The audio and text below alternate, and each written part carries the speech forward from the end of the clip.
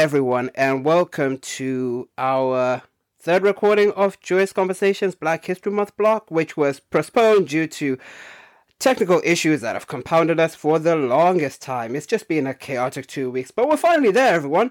So, in today's episode, I have a wonderful friend of mine who I've known for quite a few years. I say that she's a TechFest mom because she basically looks after us during TechFest so that we don't die. I have Rania here with me, to those who know Rania. Hello! Hello, everyone. How are we all? I'd say we're doing well, but What? you never know what to say there because it's just the two of us. It's like, That's true. Yeah. That's all. Yeah. I just spoke like I was talking to a big old crowd, and it's just the two of us. It's just two of us. Yes. So why don't you explain how we know each other to everyone else? Okay. So basically, we met at TechFest many moons. Well, no. I lie. We met way before. Well, not way before TechFest, but yeah, we met through Simon Garrod, Mr. TechFest man himself, and yeah, basically talked you into coming to TechFest with us, and then from that point onwards, it's just been a magical friendship ever since. It truly has. It truly has been quite the magical friendship. To anyone who thinks that this episode sounds a bit loopy, it's because we've dealt with so much technical issues. Oh God, we've yes. just slowly lost it over the day. In addition to post-work tiredness as well. That is what I mean. It's almost Friday because usually we record on like earlier, but we have to do this on Thursday because it's literally been that kind of week. Okay, so usually before we get started, I ask my guest what song or album they've been listening to recently. So I give it down to you. Okay. Well, I've been in a few ones lately. Actually, the other day I decided to treat myself and have like a nice, lovely, relaxing bath.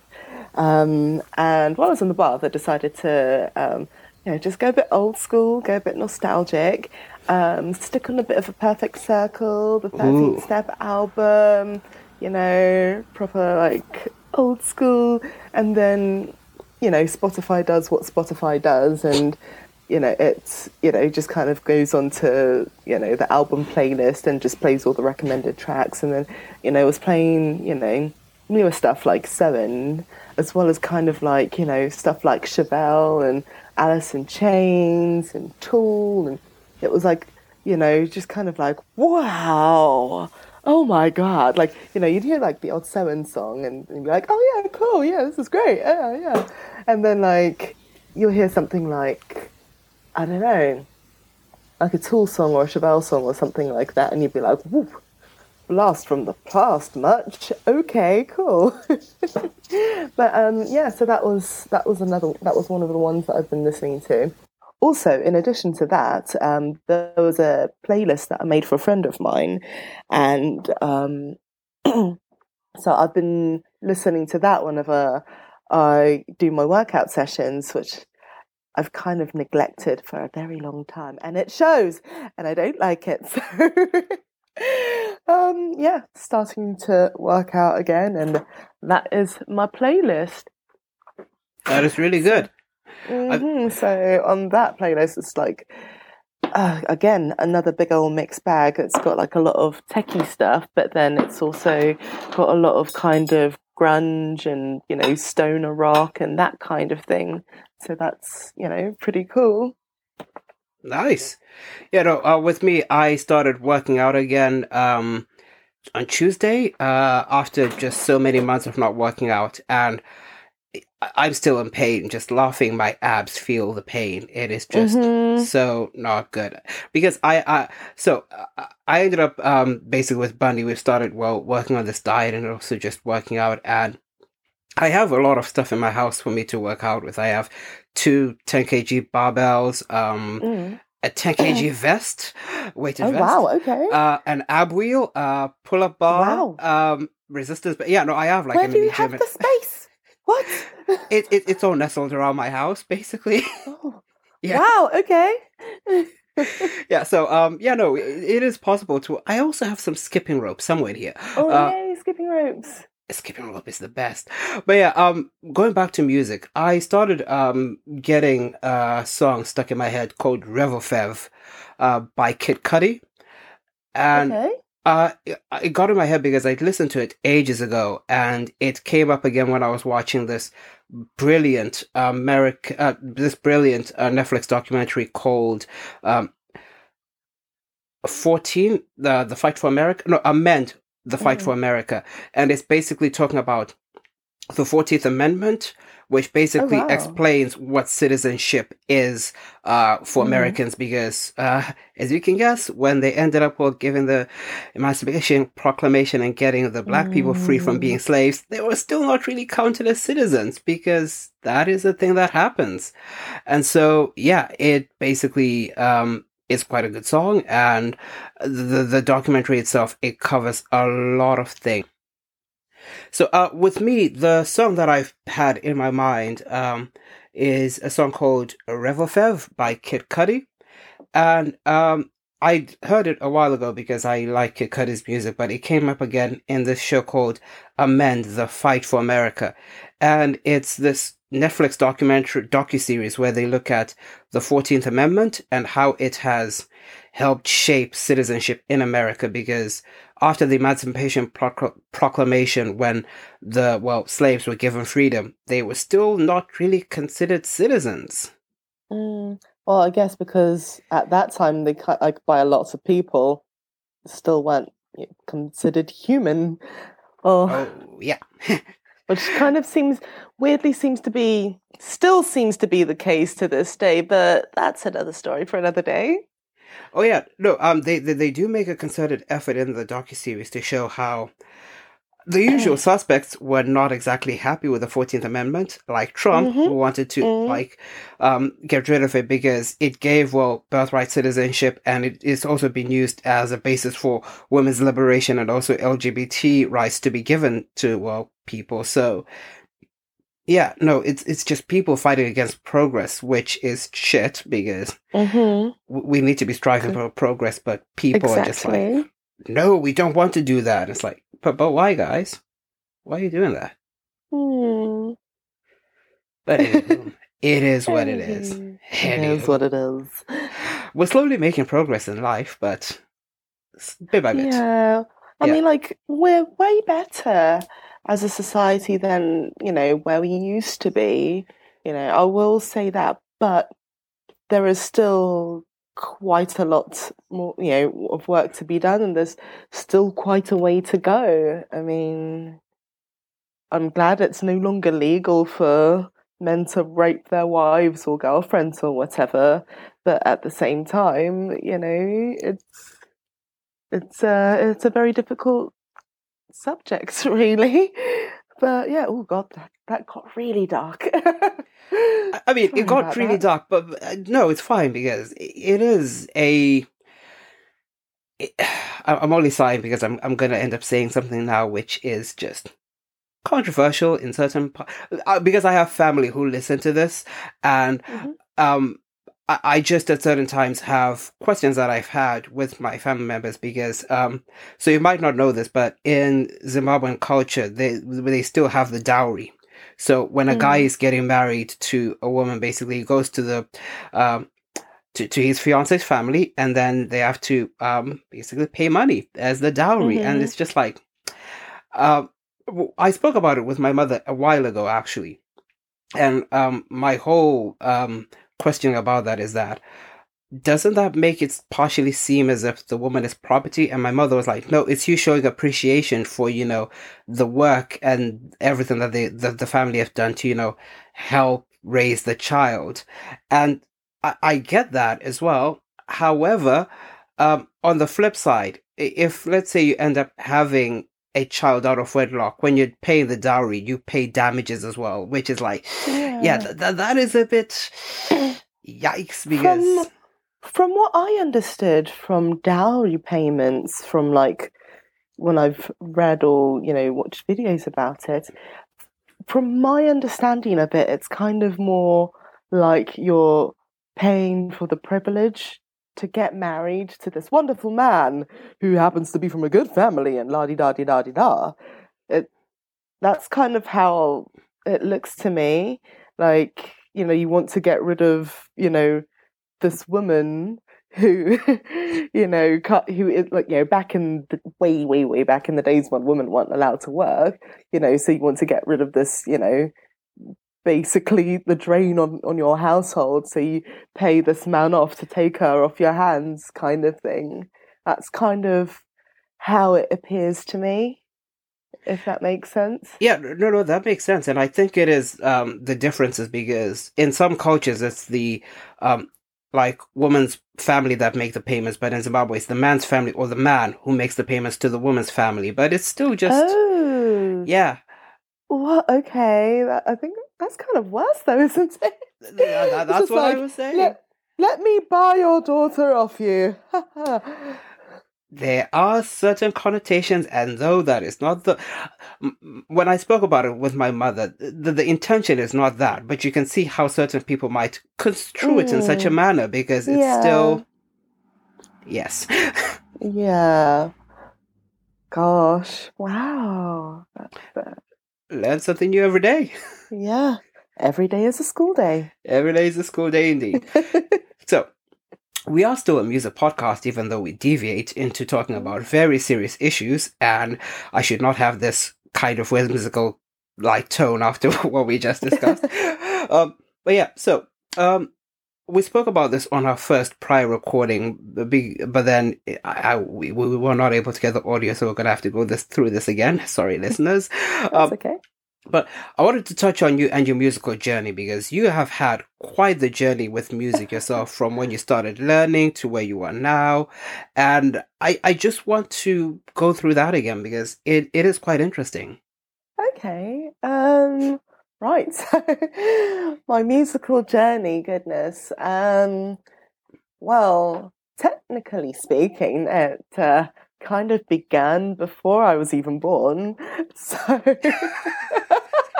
how is that possible? Well, sir, let me tell you the story.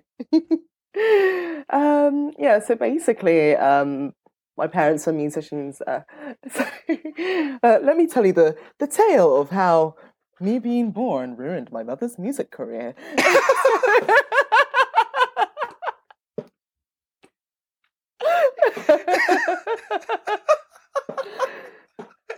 Yeah.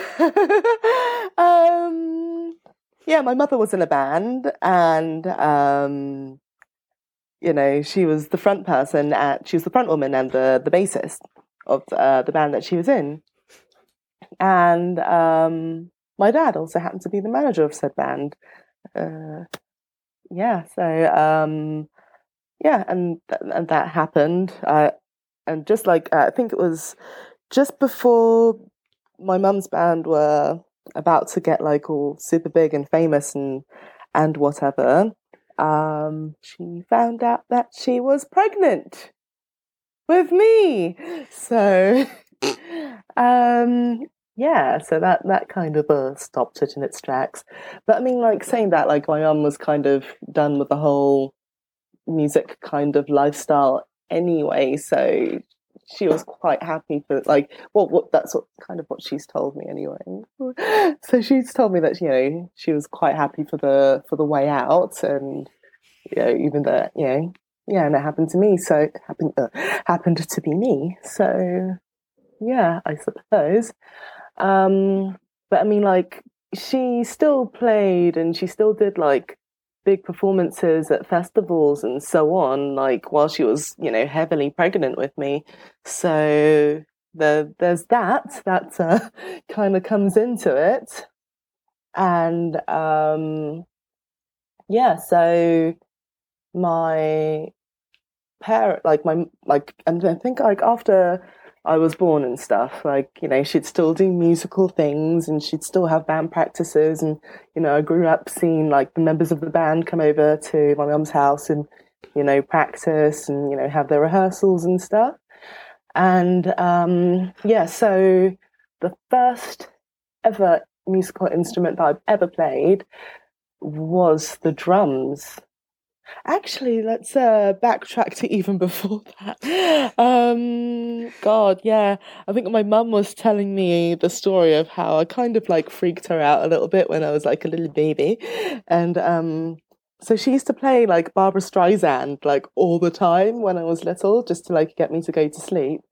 And then one day, like, she was just holding me and rocking me in her arms as, Barbara Streisand was like, playing in the background. And then like suddenly, this little infant shocked her out of her skin by singing along to the Barbara Streisand track and harmonizing to it. And she was just like, no, what? No. No, that didn't happen. No. And then she's like, okay, just kind of like put it down, just left it for a couple of days. And then the next day it happened again. And she was like, what? What?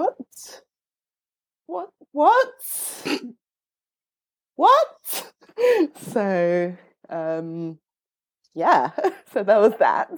So I guess you could say I was singing before I could talk. So, yeah. And then, yeah, instrument-wise, as I was saying before, the first ever instrument that I played was the drums. So I think it was, one of the band rehearsals at my mum's house. So, yeah, everyone was there and they had, like, the drums kit set up and all the instruments and everything like that. And then I just, like, looked at the drum kit. Like, I think I was about 4 years old at the time. Yeah, just kind of like looked at the drum kit and thought, that looks like fun. I'm going to give that a go. So 4-year-old me just gets around the drum kit. And I think there's like a video of this like somewhere in the world. I don't know where it is. Don't ask me. But like of a 4-year-old me like playing the drums and singing. And I was too little to reach the drum pedals, so like the bass drum pedals, so I was just kind of like kicking the drum instead. So there was that. And yeah, and then like you get to the stage like when you're quite young and you're in junior school, and then like everyone plays recorder, and but I think I started playing recorder before I started school anyway, so I think that kind of gave me an edge. And like several members of my I think some of my aunts played it particularly well. So I think my youngest aunt, she kind of like taught me a few things, and then after that moment I was like, cool, I can pretty much play it now. So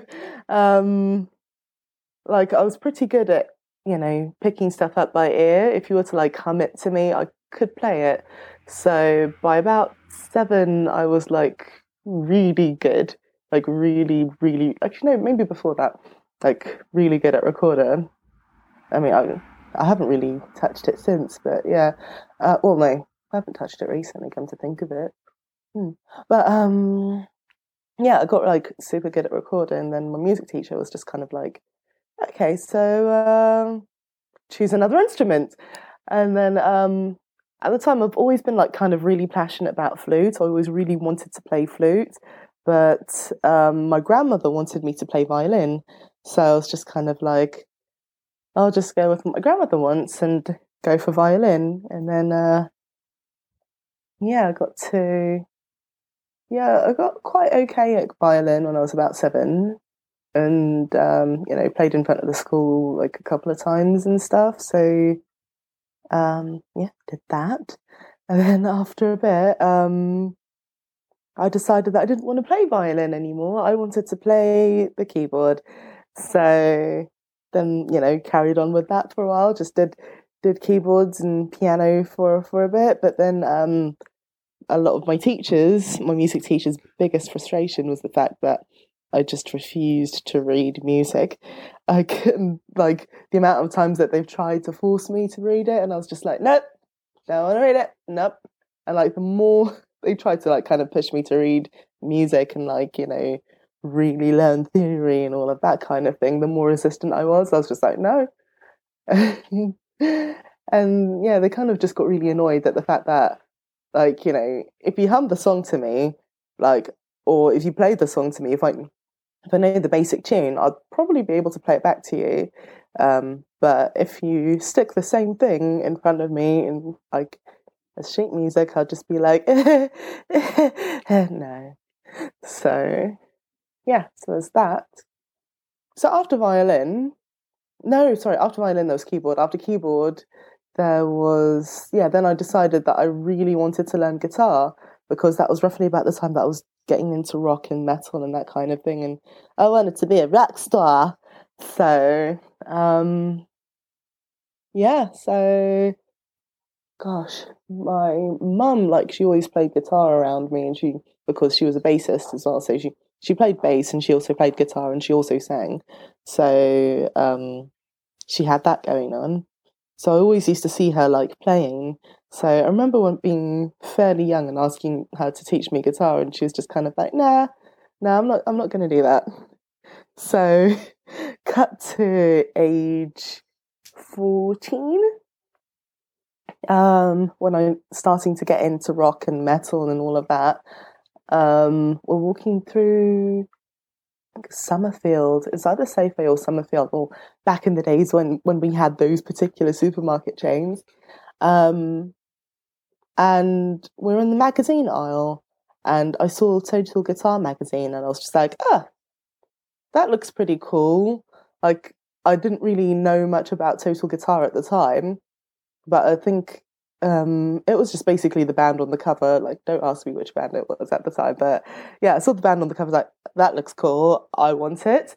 So I just kind of pressed my mum until she bought it for me, and then basically got home, realised it was a magazine to teach you how to play guitar. So I was just kind of like, huh. Well, what do you know? Okay, let's give that a go then. Just grabbed my mum's guitar, and then basically within a couple of weeks, I'd taught myself how to like read tabs and stuff, and I'd gotten fairly good, and and then just kind of like got to a certain level, and then just kind of plateaued and didn't really go much further. But then that was roughly about the point that I realized, actually, no, I really want to play flute, because when I played recorder, I always used to play it transversely now and again and pretend that it was a flute. And then I was just like, no, I really really want to try flute out. And then ended up making friends with a girl who just happened to be a flute player. So I was just kind of like, oh, hi, can I have a go on your flute? And she was like, yeah, sure. So she basically just showed me the embouchure and like how to, get a sound out. And I was like, cool, all right, I've got this. And then I was like, okay, just show me a C scale. And then she showed me, and it was just basically the same as recorder, but obviously you play it to the side rather than down. So it's just kind of like, okay. So once I had that down, I was just like, cool, all right, this is great. And then she just so happened to have a spare flute as well. So so she lent me her spare flute for a while, and then I just kind of took that and just kind of like taught myself flute for a few years. And then it wasn't until I started uni, and then I was just and then I started to get formal flute lessons, and then had to unlearn a lot of the things that I'd learned before, like unlearned a lot of bad habits from teaching myself and not really having any guidance. So, but like he was quite surprised that I managed to get like that far on my own anyway. So it was just kind of like, oh, okay, cool. But when I was at uni, I was trying to do like guitar and flute. I'd decided that I wanted to try and learn classical guitar. So did that for a bit, and then ended up joining this kind of like Latin jazz typey band thing, where I was playing mostly flute, and then just thought, yeah, I'll just put the guitar down for a while and I'll just focus on flute, seeing as flute is mostly what I'm playing. And, also ended up joining the Pops Orchestra as well, and, touring the Channel Islands and playing flute for that, and doing the kind of voiceover. Like one of the songs that we played in the Pops Orchestra was the Star Wars theme. So, I know, right? So, because I like Star Wars, and I know like the whole intro thing, so I did the whole kind of space, the final frontier. These are the voyages of the Starship Enterprise, and so on and so forth. So I'd go to the front of the orchestra, say my bit, and then literally breeze back to my desk, pick up my flute, and then just kind of carry on from where I was going. So did that with the orchestra as well. So focused on flute for a while, and then whilst in the Latin-y jazzy band thing, they decided that they needed, like, because we had a trumpet player, so we needed, like, they said they needed another kind of brassy instrument. So the person was the girl who was the vocalist at the time. She'd bought herself a saxophone, and then it was another one of those instances. I was just, where one evening I was hanging out at her house, and we were just messing about the saxophone. I was like, "Oh, can I have a go?" And then just basically picked it up and was like, "Yeah, okay, I can play this now. That's cool." I mean, obviously, I wouldn't have been an expert, but it's I could kind of bluff. And who am I kidding? I still bluff. So that's that. Yeah, so did that for a bit. Yeah, and just played sax in that band, and then I think I was hanging out at another friend's house, and another one of our friends was there, and she plays pretty much she plays most instruments actually, and really well too. But she happened to have like a bunch of woodwind instruments with her, and so yeah, she got them all out, and then I was just kind of like switching between the lot, and I was just like, oh, okay, so they're all basically the same. Okay, right, so that makes life easier. So yeah, if you can play one, it's pretty easy to play the other. Okay, cool. All right, I've got this. This is fine. This is okay. Well, except for clarinet, because like clarinet, it's okay until you go up the octave and then it changes key, and then you're just kind of like, I can't flow with this. What is this? What is this? No. No offense to any clarinet players out there, by the way.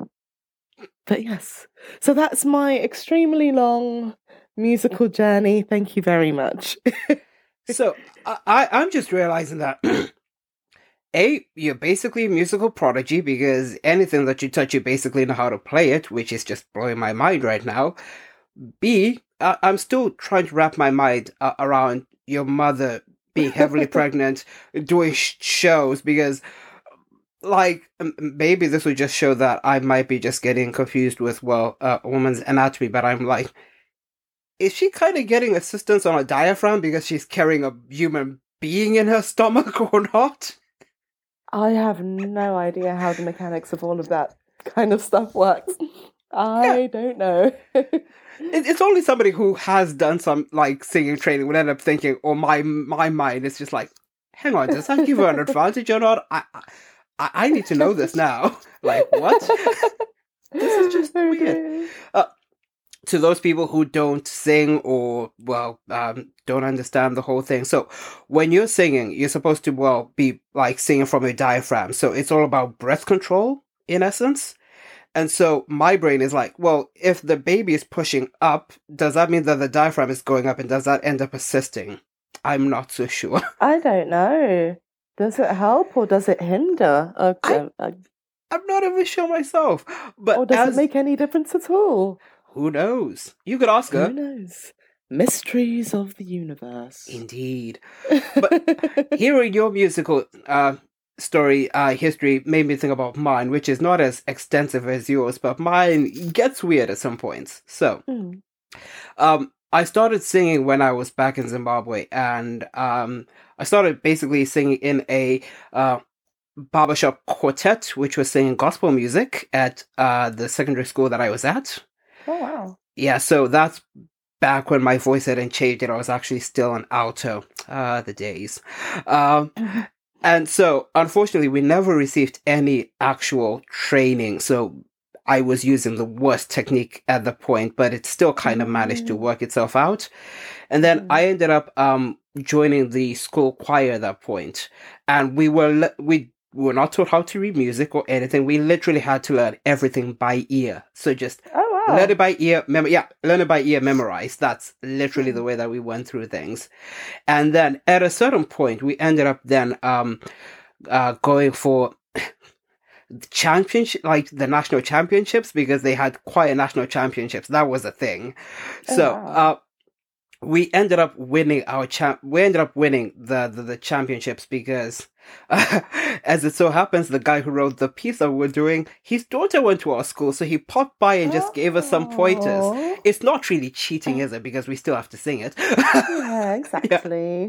It's just those. And because we ended up winning that, we then ended up having to sing for Robert Mugabe at some point. So I've sang in front of a dictator before in my life. What? Yes. Wow, that's definitely wow. Okay. I did say it gets weird at some point.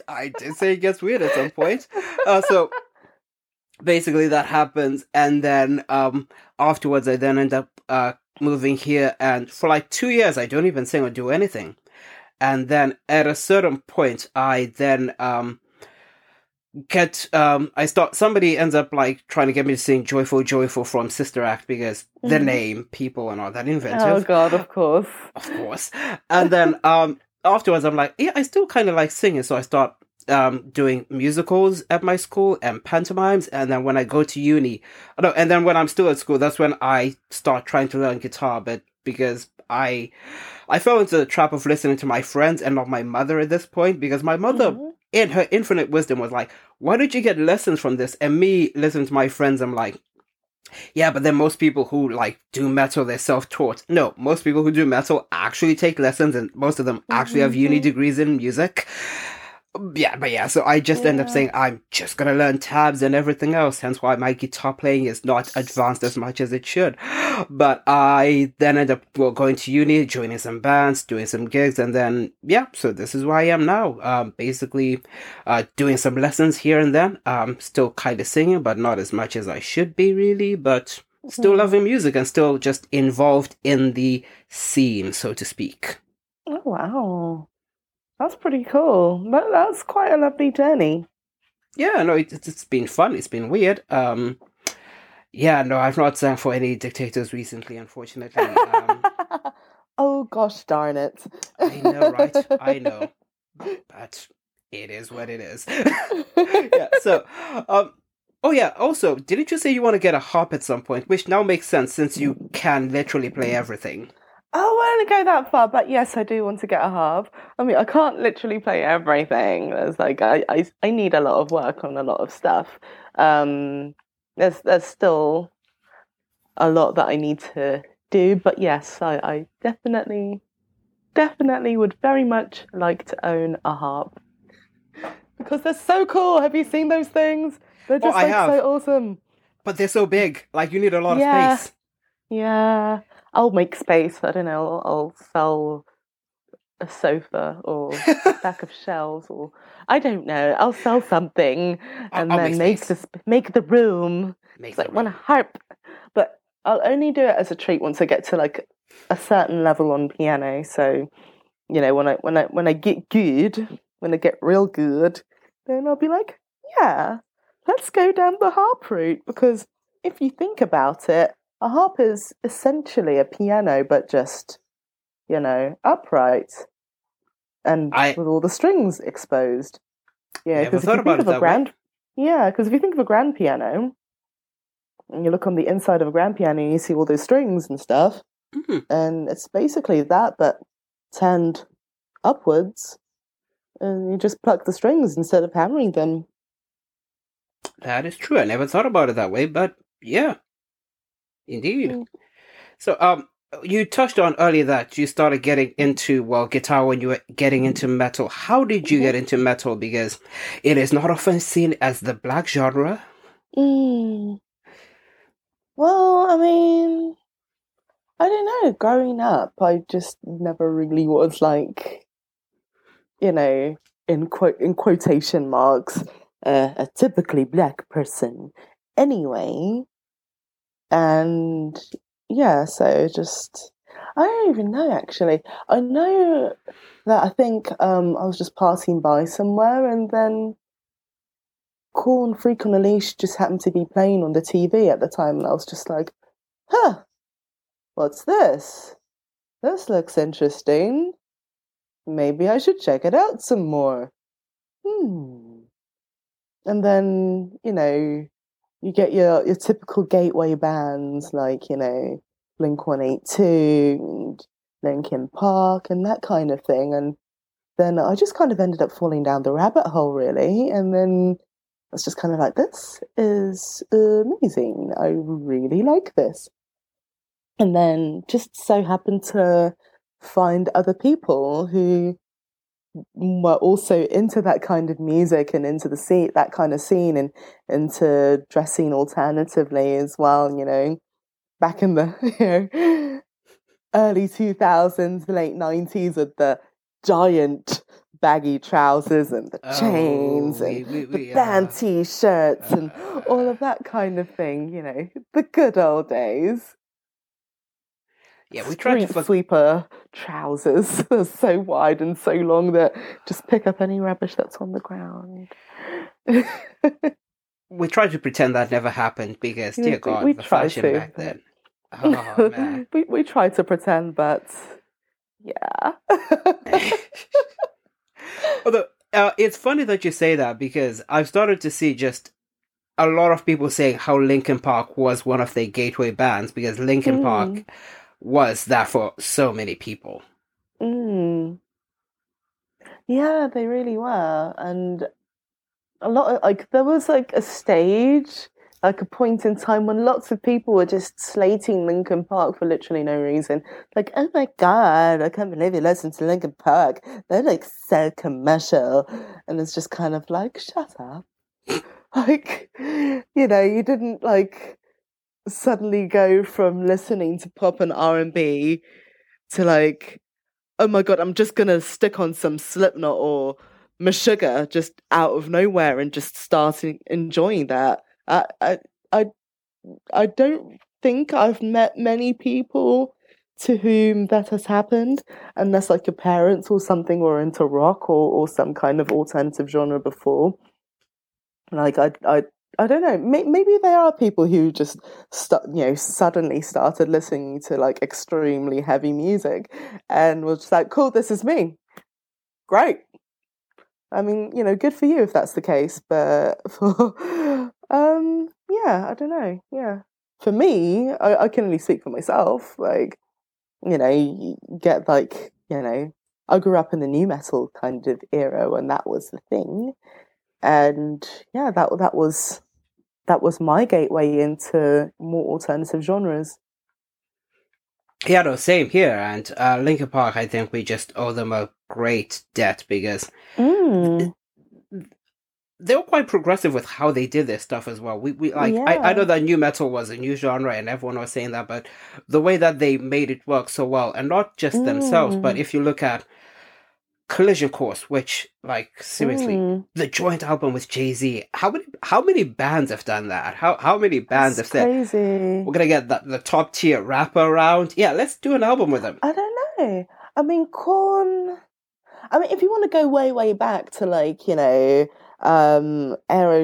and Run DMC, I mean, like, they were two huge groups but completely polar opposite ends of the genre. And then when they decided to do Walk This Way, everyone was just like, whoa, what is this?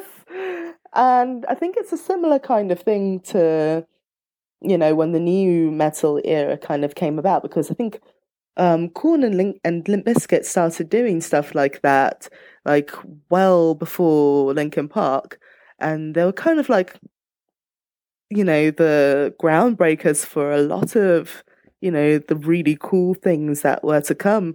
I mean, even Gent as well, like some of the weird sounds that Korn would pull. I mean, you could almost call bands like that, like, proto Gent in a way. But yeah, I mean, like the fusion of genres, the incorporation of like really unusual sounds, and that kind of thing. It's yeah, so like Korn paved the way for, and Linkin, and Limp Bizkit and stuff paved the way for bands like Linkin Park to come onto the scene, by fusing that, the mixture of like rap and metal. It just kind of helped bring that about, really. True. And it's funny that you ended up saying Run DMC and Aerosmith, because I thought you were going to mention Anthrax and Public Enemy, because that also happened. Did you not know this? No? What? Yeah. No, seriously. Anthrax and Public Enemy. Yeah, no, that is the thing that happened before, yeah. Huh. Wow. Yes. Well, what do you know? Yeah. Like, what's next? Slayer and Tiny Temper? No, that one is not going to happen. But so, yeah, Bring the Noise, Anthrax and Public Enemy. Yeah. Okay, fantastic. But the interesting part, though, is to do more with how Walk This Way with Run DMC and Aerosmith ended up happening. So, have you heard of a man called Rick Rubin? Yes, he's produced like all the major albums. Well, I mean, most of the major albums, yeah. Yeah. But do you know what he was doing before? Well, do you know how he came to get to what he is? Tell me the story, Balamory. So, Rick Rubin, when he was, as the Americans call college, which we call university, he had I think they were either roommates or they were good friends. He had a friend of his who ended up saying, we should start a record label. This friend of his happened to be Russell Simmons. They ended up starting a tiny label you might have heard of called Def Jam. Oh my God. Yeah. Amazing. Yeah, so that's how, like, everything else ended up happening. And at some point, with Rick Rubin, he ended up basically just still having 2 feet in both worlds. Yeah, because I've seen his name on pretty much, like, not just alternative labels, but, like, across the board. And you're just like, how? But, yeah, so, like, now that you said that, that makes a lot of sense. Yeah, no, and I think I either read or saw somewhere where Slipknot were complaining that when they hired Rick Rubin to produce one of their albums, they say that he wasn't that present. But in my opinion, Subliminal Versus 3 is still an amazing album and he did good work. Yeah, like it has bangers like Psychosocial Duality and it is just it is such a good thing. But yeah, saying that nothing compares to the self-titled album, though. That was the album I grew up with. That was the one for me, like, Eyeless, you can't see California with that medal on his eyes, and of course, Wait and Bleed, the old classic. Oh yeah. Yeah. I mean, like, the new stuff is, I don't know. Yeah, the new stuff was good, but it I guess for me, it's more the nostalgia factor. Yeah, I think that's pretty much just it. There's nothing wrong with the newer stuff. It's just, I like the old stuff because it just reminds me of the good old days. The good old days. Kind of. I call them the in quotes, the good old days. So I just ended up on, Rick Rubin's Wikipedia as you were speaking, and There are some left field ones, like Adele. He was on 21. He's credited on that. Wow.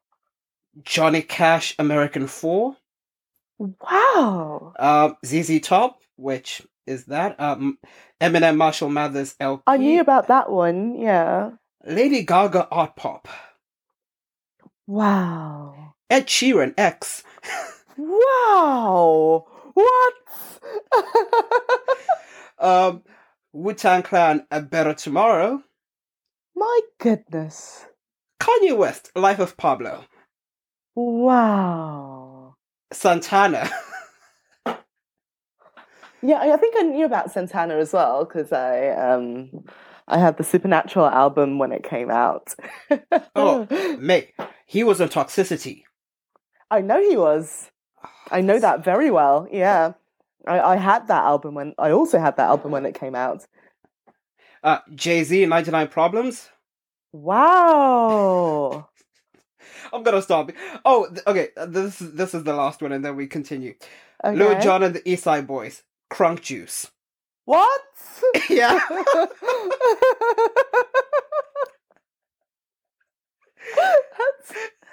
I know. He is literally just everywhere. He really is. My goodness. That was the last place.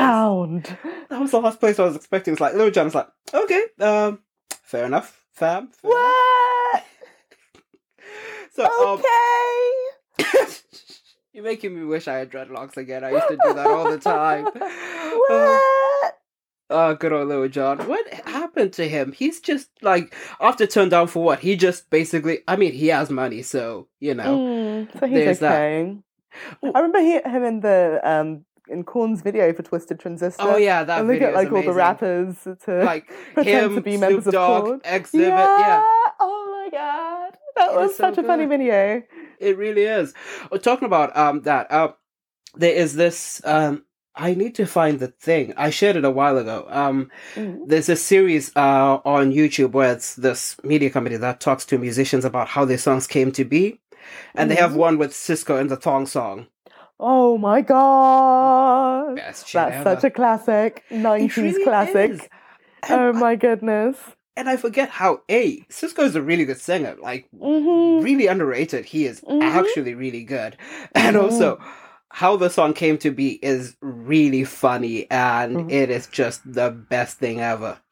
Actually, no, I think I have seen that one. Yeah, I think in one of my YouTube wormholes, I did stumble upon that one, but I can't remember the exact story, so please do tell. He had just told the guys from Dru Hill that he was going to do his solo project, and then he ended up meeting up with these producers, and they had originally made the song to try to give it to Michael Jackson, but they ended up putting it on the pile of songs that they had for Cisco by accident. And then oh my god. and then he heard that, and then it was like, I like that one. They're like, nope, it's for MJ. It's for MJ. Sorry, my mistake. It's like, okay, fine. It's like, here the other ones. It's like, okay, that's fine. He then gets on a plane, and then he's trying to go back home. And while still on the plane, he calls the producers and is like, guys, I want that song. I need to get that song. If you say yes, I will get on another plane directly back to you guys, and then I will just get that song and pay you guys. I'm like, okay. They're like, if a musician loves the song that much that he's willing to basically do a return trip, we'll have to give it to him. And then he gets there, and so these guys were used to themselves basically doing all of the songwriting and everything else in the arrangements, and then Cisco is there, it's like, nope, I'm going to, change some of the arrangements and actually write the songs themselves. But then he's trying to write the songs, and then he basically is stumbling, he doesn't know what to talk about, but he's like with his boys and everything else, and then he talks about how the night before he'd just been on a date with a girl, and then when they were about to get busy, she ended up showing that she was wearing a thong, and he had never seen one before. Let me see that thong. Pretty much. So that's how that ended up happening. And then as he's like coming up with that, I think he ended up saying the next day, he's still working on the song, and then one of his guys like, dude, you never guess what happened to me. It's like, what? It's like, I was out with this girl, and then, at some point she just ended up giving me this thing in my hand, and then what did she give me? It's like, that song. So, that's amazing. so that's how that ended up happening. And it gets even wilder. So, the violin. There's more. Yes, there is more. you know the violin in the intro, right? Mm. Yeah, so originally they had sampled Eleanor Rigby from the Beatles, but they're like, yeah, we can't really do that. So Cisco ends up just saying, you know what, I'm going to find somebody to do the violin. And he ended up basically getting the session musician who mainly does movies, including Star Wars Episode 1, and then Episode 6, Episode 7, a lot of the Marvel films, everything else like that. So they ended up basically getting that guy to end up doing a new arrangement for the thong song. Everything is going well. The song starts playing and it becomes a big hit, but then problem ends up being that he doesn't he say La Vida Loca at some point in that song? I think he does, doesn't he? Yeah, he does. Yeah. He had not cleared that with La Vida Loca, sounds like a chuck. Yeah, that's the one. He hadn't cleared that with Ricky Martin's people, so they had to pay some money. So, so that was a bit of a tricky one. But then, as Cisco says, everyone got paid at the end. Everyone ate, so it was all good. So, yeah, that is the story of the thong song. Interesting. A funnier one is the story of She Wasn't Me. Oh, yeah, I was watching that one. Yeah, it wasn't. That one was cool. Yeah, because who would have guessed that Shaggy's musical career was saved by Napster, of all things? Yeah, right? Yeah. Oh my goodness. Literally. It is wild. It really is. We need to actually go back to the metals, because I still have a podcast that is metal adjacent, even though we are getting so lost. Saying that, I ended up watching another YouTube video about songs that were meant for, like, popular songs that were actually meant for other artists. Yep. Like Toxic by Britney Spears was actually meant for Kylie Minogue. Really? Yeah. And Chandelier by Sia was actually meant for Rihanna. I think I've heard that one before. And Ed Sheeran's Shape of You, I think he originally wrote that for Rihanna to sing as well. And then he just ended up singing it himself. But you can actually imagine Rihanna singing Shape of You. I can see how... Yeah, I get that. I can kind of see how that would have been a Rihanna song, but yeah. Talking about Rihanna as well, did you know Nuno Bunkamp from Extreme is her session guitarist when she's on tour? Yeah. Wow. Every day is a school day. Basically, to everyone listening, if you ever need somebody for a pub quiz that is related to music, get me. I have random bits of music trivia that have no use anywhere else. Hey! Yeah. So, going back to the metals, as we have said before, we both ended up meeting each other at TechFest. Through TechFest connections, rather. How did you end up getting involved in the TechFest? It's quite a funny one. Originally, kind of through Lulu Davies. She's like an awesome music manager. She manages bands and does PR and all of that kind of thing. Yeah, she is incredible. So yeah, any bands who need that kind of any PR or anything like that or management, go hit her up. She's fantastic. But Lulu and I go back way back. We've known each other for well over 10 years. So one of the bands that one of her bands had was playing at, I think, one of the all dayers. So I just kind of went along to one of them. And then after that, I was like, oh, this is kind of cool. And then I went to another. But I think another friend of mine, Angelo, was doing, I think he was like promoting that one. So yeah, so I just kind of met, like at that time I was kind of getting into photography as a hobbyist and like, done a course and was like, oh, okay, I want to try this out. So yeah, messaged Angelo and I was just kind of like, yeah, would it be all right if I came along and just like did some photos and stuff? And he was like, yeah, just come along. Yeah, it'll be great. So I did that. And while I was there, that's how I met Simon, the man behind it all, so to speak. Yeah, and then we just kind of became friends, and then, the rest is history, as one would say. But yeah, and then, through the scene, I just ended up meeting some really incredible people and some really talented folks, and some people who are just like, amazing and just incredible and on so many levels. So, and yeah, I remember my first year actually. It was myself, Harrison, and a guy called Chris, and we were all doing first aid together.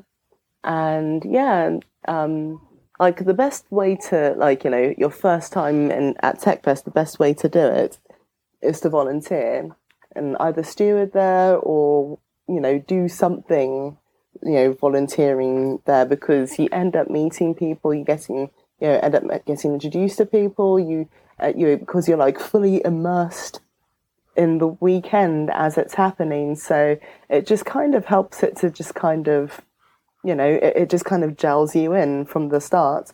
So that was kind of my introduction into it, and ended up meeting the bands, and ended up meeting loads of other people who are involved in the bands, or involved in the festival as well. I think I met Amanda that year as well, and yes, loads of other people, and just kind of developed a really good friendship. And from that, like, that weekend literally changed my life. But like after that, I was just kind of like, wow, I've experienced some amazing festivals, but this really is just like on another level. This is incredible. So yeah, and from that point onwards, like, TechFest has just been a massive part of my life, really.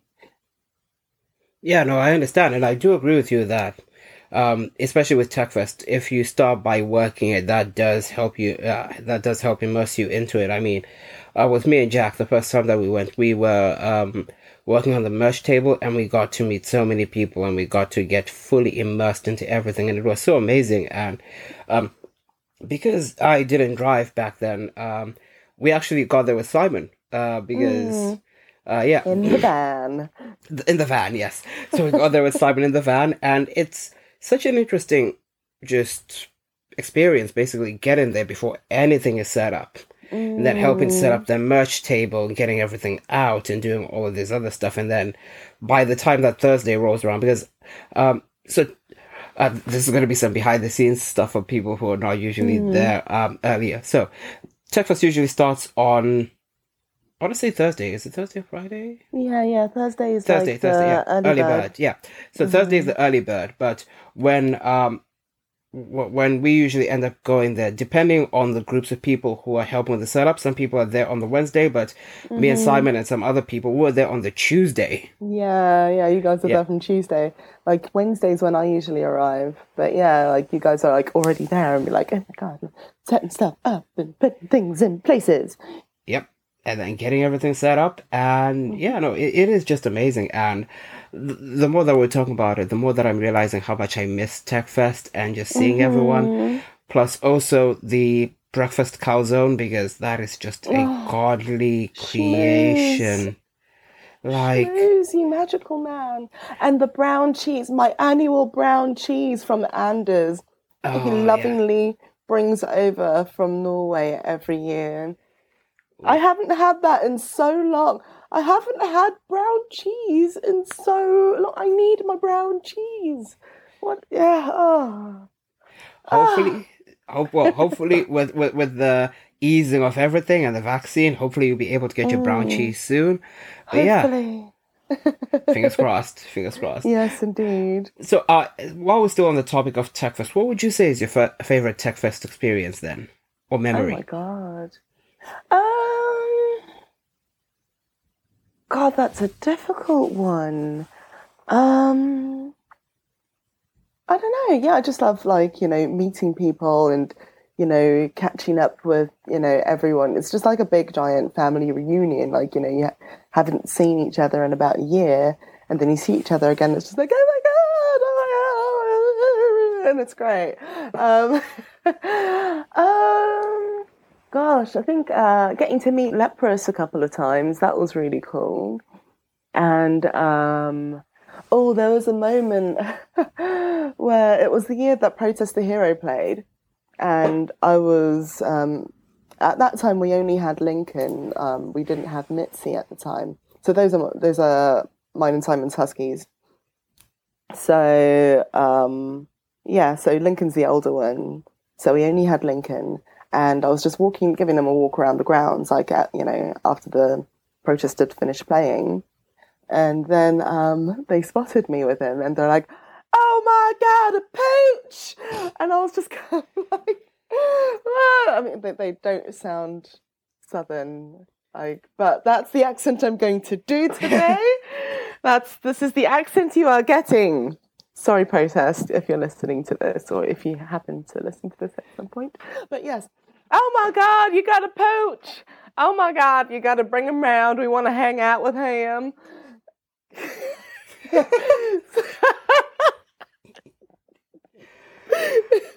So I was like, well, who am I to deny the bands what they want? So went down to the green room and took Lincoln with us and with me, and just kind of like, I was like, and they got to meet Lincoln and they were hanging out with him, and Lincoln was trying to steal the food off tables, and I was trying to stop Lincoln from stealing the food off the tables. But other than that, yeah, it was really cool. That was a really fun night. And like, also like the after parties as well, which are also like have just been loads and loads of fun, because at that point, like, I usually make a promise to myself not to really drink or not to get too drunk before 6 p.m. After 6 p.m, boom, all right, crazy drunk Rania can enter the building. And then the after parties, like, played a few of them, and, played and sang, actually, mostly sang. And the tekiokies, those are quite fun. I love that that's a thing. Stuff like that, really. Yeah, I don't know, it's really difficult to pinpoint one particular thing about TechFest.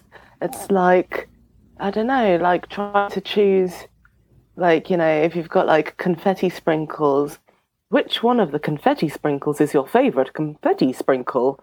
Like, there's so many, I can't choose, I don't know. I mean, that's the first time I've heard somebody use confetti sprinkles as a way to explain something.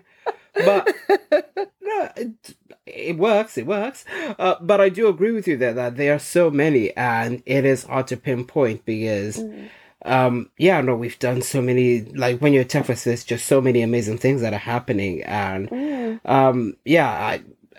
and I also say with the after parties, especially the cover bands, that's always just a highlight for me, because I'm like, what are they gonna do next?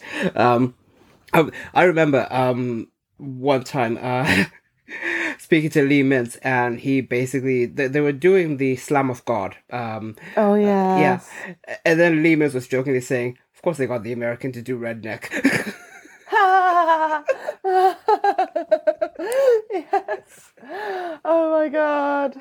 I remember the first time I met Lee. Oh, what a wonderful guy. He's such so an amazing human. He really is. Oh my goodness. Yeah, I remember that particular year when I met Lee, and I met Alex, and like all the Animus guys who are like my adopted babies. They're like my little children. But yeah, such legends. I've actually been speaking to Lee for a bit, and I'm trying to see if I can get him on the podcast, because that'll be quite amazing, and it would just be so much fun, because he is just such a ray of sunshine. Oh, he is, isn't he? Goodness. Yeah, he's just so amazing. Besides metal, what other genres do you listen to? Mm, I think asking what genres I don't listen to would be a shorter list. But I don't know. I listen to all sorts, really. Most things, like, with the exception, I'm not that much into chart stuff. I'm not as against it as I kind of would have been about 5, 10 years ago. But I'm not not really that into it so much. But I don't know. Yeah, I love like Latin music. I love a bit of jazz.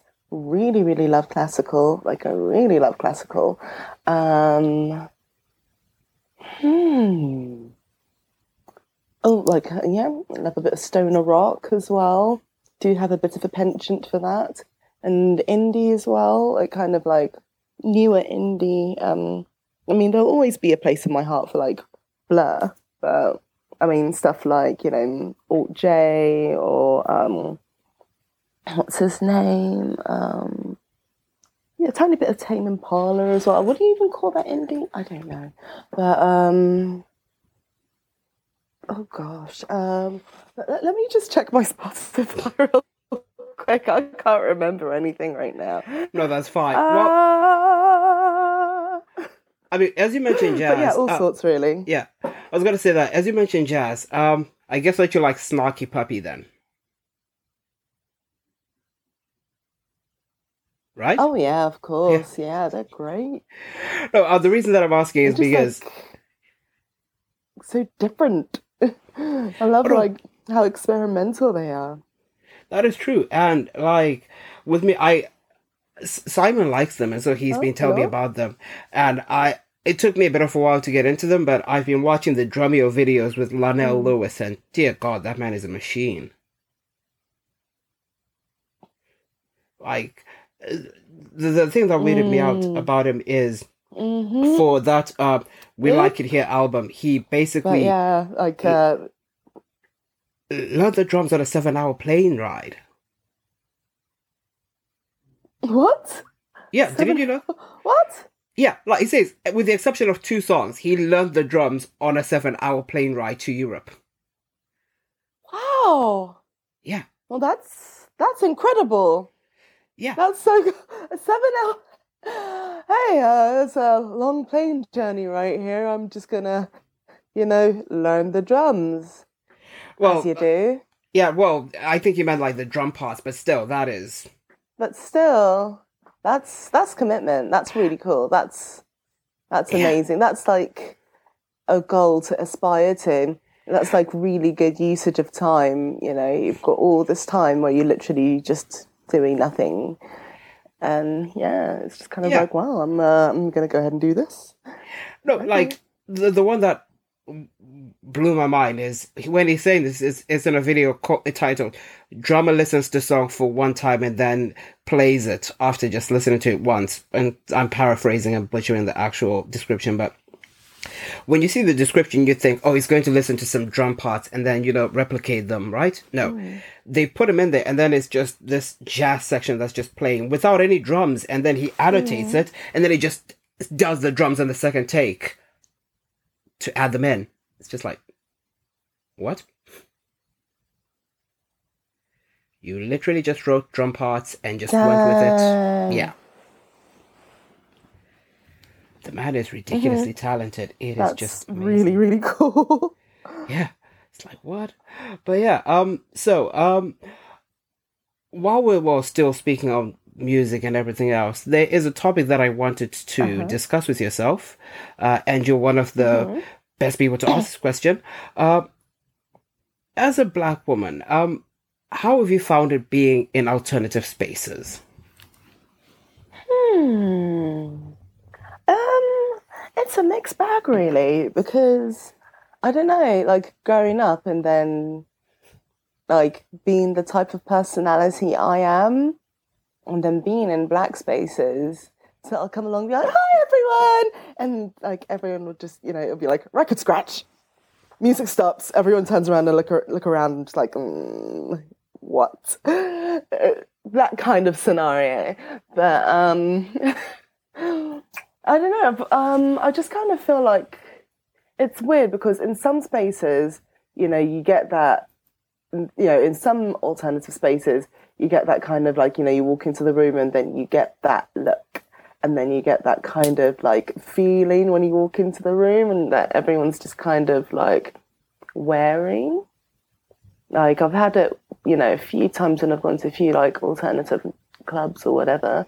But then like, as the music's going and the night's going on and the drinks are flowing and then like, by 1 a.m., you're hugging and holding arms with and holding hands and singing with a bunch of random strangers, and they kind of get drawn more to you because you actually know the songs and that kind of thing. They don't just see you as some girl in an H&M Iron Maiden t-shirt. It's just kind of like, no, I bought this Iron Maiden t-shirt when I went to see Iron Maiden, damn it.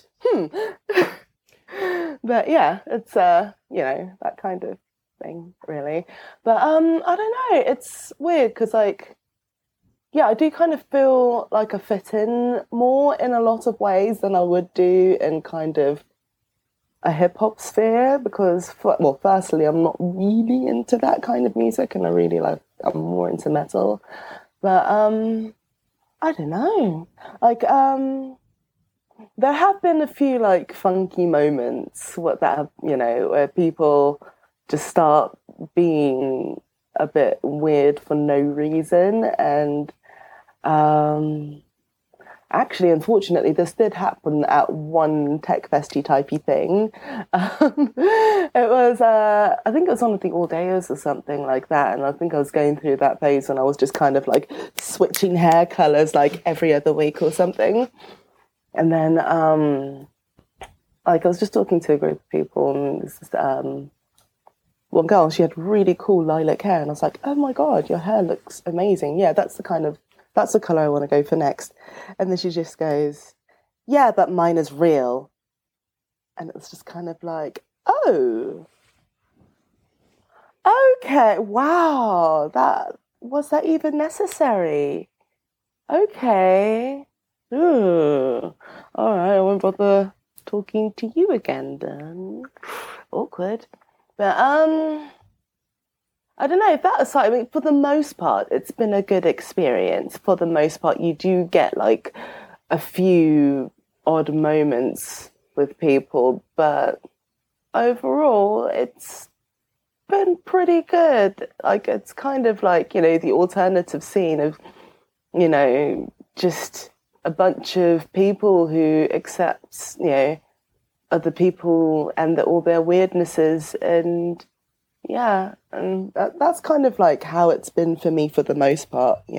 Obviously nowhere is perfect and no one is perfect and no one particular scene is perfect, but some you just kind of feel like you fit in with more than others, and that's just kind of how I am with the whole alternative spheres, really. Yeah, no, that's true. And really sorry to hear that happened with a person saying, but mine is real. It's just, oof. Yeah, it's like, wow, okay. I know. Yeah. But no, I think that as you've said, that it does happen, but it's far and few in between, because I've mentioned it on the podcast many a times that I've had the situation once when I was at the waterfront in Norwich with Jack and some of our other friends were there for New Year's Eve years ago. And while I'm there, I think I'm just in the smoking area, and then somebody ends up coming to me and they say that, "Oh, I'm surprised to see you. I would have thought that you'd be much more of a Kendrick fan." I'm like, yeah, I've gotten that one too. Really? It's like, "Oh wow, do you actually like metal?" And it's just like, well, no, I'm just here to, look at flowers. Of course I like metal. What on earth? Like, why else would I be here? What's wrong with you? But no, I don't like metal. I just randomly work for a progressive metal festival and listen to a lot of people just do some very extreme metal at times. But, it's just a phase, I guess. just a bass. Yeah. Yeah. So weird when people are like that. But on the flip side, though, one of the things that I'm seeing, which is change in progress, is that I'm starting to see the discussion of alternative scenes become much more open in black circles, because for quite a while, I think some black people who like metal were not really that open about it, or some people would not end up, saying that. But it's starting to change, and one of the things Yeah. that I just love so much is going on YouTube Reacts, and there's a lot of black people in America who are just reacting to Yeah. a shit ton of metal, and they're just absolutely loving it, and they Yeah. just Like, vibing. what's that channel? Is it like Lost in LA or Lost in somewhere Lost like in that? Vegas. There we go. Yeah. Oh my God. Oh, it's so wholesome. It's just such a beautiful channel. It's so good to watch, and listening, like watching them listen to Miss Sugar for the first time and just being like, whoa, oh my God, this is great. Or just kind of like pausing and then analyzing bits of it, or the video where they were listening to Ghost of Perdition by Opeth. Opeth's like one of my favorite bands, by the way, just as a side note. Just Anyway, a side it note. was nice to it was nice to see that, stuff that I've grown up with, and them as adults kind of experiencing it for the first time and just seeing their kind of joy at it, and it's just kind of like, oh, that's so sweet. Yeah, no, it is pretty good, and you can see that a lot of people are being exposed to this music, and a lot of people are starting to like it, and it is quite nice. And I keep on just looking at different bands that I like to see what people's reactions are, and it is just a great joy to see that. And also, I think with the acceptance that people now have, not only with metal, but also a lot of geeky things, because for some reason, I don't know why, and I've already spoken about this with Barry Carter in a previous episode. A lot of black people really, and a lot of people in Africa really like kung fu films, which then ended up translating to anime, to the point that you have rappers who are sorry, something in my throat there. You have rappers who are referencing Dragon Ball Z, Naruto, and other things like that. Yeah. Amazing. Yeah, like I'm sorry if you're hearing like weird sounds. I'm just drinking tea. No, But it's yeah, okay. that's great. Yeah, there was this one time that a cousin of mine, he basically came up to me and was like, Joy, what's a Sharingan? Because this rapper Dave mentions it in one of his songs, and I'm like, I now have to explain like Naruto to you a bit for you to understand that, but yeah. Amazing. Yeah, I don't know. Like, yeah, just kind of, because before, like, being black meant you had to be a certain way, and you had to kind of be serious and only like things that were deemed quote unquote cool. And it's just kind of like, nah. And like if you just so happen to be black and a bit more nerdily inclined, then it's just kind of like, oh my God, you're not really black. And it's just like, but I am. It's like, if we were both to walk into a KKK rally, like we both will be getting attacked, so just shut up.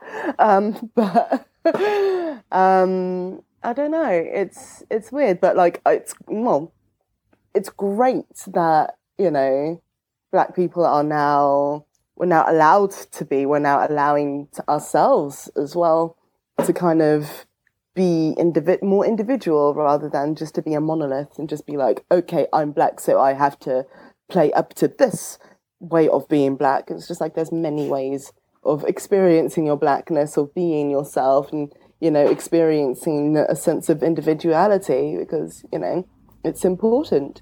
Oh, true. Like, a lot of people might not know this, but one of the highest top charting artists at the present moment is a massive weeb. Her name is Meg The Stallion. Yeah. She really likes anime. She's amazing. She's just generally an incredible human being. Like, she's studying to be a nurse as well. Yeah. Like, and she's going to end up opening an assisted living facility in her hometown, because she said, I'm going to do that after I graduate, because... wow. Yeah. That's so sweet. Oh, well, I wish her all the best. Like, genuinely wish her all the success in everything that she does. Yeah, no, she is just changing the world bit by bit, man. Exactly. Oh, bless her. Yeah. I mean, while we're on the topic of race, I mean, I don't know how to phrase this in a nice way, but how have you found being black in the UK? I'm always interested about that, and Hmm. especially as you're a black woman, because that compounds a lot of different extra struggles there. Yeah. Um, I don't know. Well, it all depends on which part of the UK you happen to be in. True. Because I've pretty much grown up here most of my life, so this is mostly what I know. Um, I don't know. I remember the first ever time I went to Norwich, and I went with my mum and some of her friends or something, and obviously like we were all black and in a place like Norwich, stepped off the coach and literally like we're just walking down the street, just doing normal stuff. Heads were turning, everyone was just kind of staring, and it was just kind of like, oh my God, what are they doing here? What? But yeah, I don't know. But then that was like when I was, how old was I now? I would have been about 13 or 14 at that time. But then going back there more recently, it's completely changed. And I guess now that people are a lot more open to seeing people, from a different race and from a different background in their environment or just around or just existing just generally. So it's not so much of a, oh my God anymore. So, but I'm sure there's still some places in the UK like where, if I was to arrive or just go there or whatever, I would still kind of get stared at, that kind of uncomfortable. Oh. So, yeah, it's weird. But I don't know, generally, I don't know, because I've lived in London most of my life, and London is just so diverse, especially Croydon. Croydon is the most diverse borough in London. So I've just kind of grown up seeing all different races, all different cultures, all different backgrounds.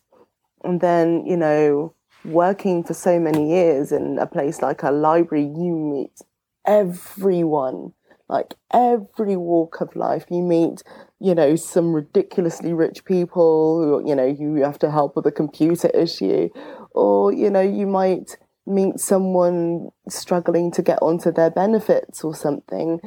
But for me, how race has affected me personally in the UK, oh, that's so broad, because there are some moments where I've been fine and it's been okay and, that kind of thing. But then there's been other moments where, you get, that person who's probably, who's quite a bit older, like, oh, look at those darkies over there. And it's just like, oh, look at him with his darkie friend. And you're just like, oh God, well, oh, okay, I'm gonna go over there now, bye. Oh dear God. Oh dear God, wow. I mean, you've just given me a lot of things that I want to also just add on to that. But so the reason why I ended up asking is I was speaking to someone yesterday and was just talking about, well, race and everything else. And I realized that I'm in the weird situation which a lot of immigrants find themselves in, whereby if you've come from a majority black country to somewhere like the UK, you might not end up understanding the nuance of certain things. And it took me a long while to get to understand that. But then on top of that, due to, well, the nature of the world, it can be a bit tricky at times. And I don't know if you have this, happens to you, but it happens to me at times where when someone is just behaves to you in a certain way because of the color of our skin. You at times are not sure. You're like, are they just a bit of a dick or are they racist? I don't know. Yeah. Yeah, I've had those moments a few times. It's just kind of like, would that person say that exact same sentence to me if I was not black? Like, would they have? Hmm. Hmm. Actually, I remember one time, I think I was at a friend's house and we were just kind of hanging out and like, and there was loads of people around. This is like years ago, it's back in uni. And yeah, there were just a bunch of us there. And then there was like one guy, he was, happened to be quite alternative as well. So I was just kind of, hey, alternative person, cool, I can talk to you about music. So yeah, we're just out on the sofa, we're just chatting and, just talking about bands and stuff. And then suddenly, out of the blue, out of nowhere, like literally, like we're sat on like opposite ends of the sofa. Like there was no physical contact, there was nothing. Out of nowhere, he's just kind of like, sorry, I'm just not into black girls. And I'm like, weren't we just talking about Tool? Yeah, I know, but I'm just not into black girls. But what's that got to do with anything? I'm just not into black girls. I'm sorry. Okay. Alrighty then. Yeah, that is that is more an indication on that guy, if anything else, because yikes. I know, right? Big yike. Yeah, no, it's just like, oh, somebody's just being to me. Oh, they're trying to hit on me. No, I just don't want so. I don't know, because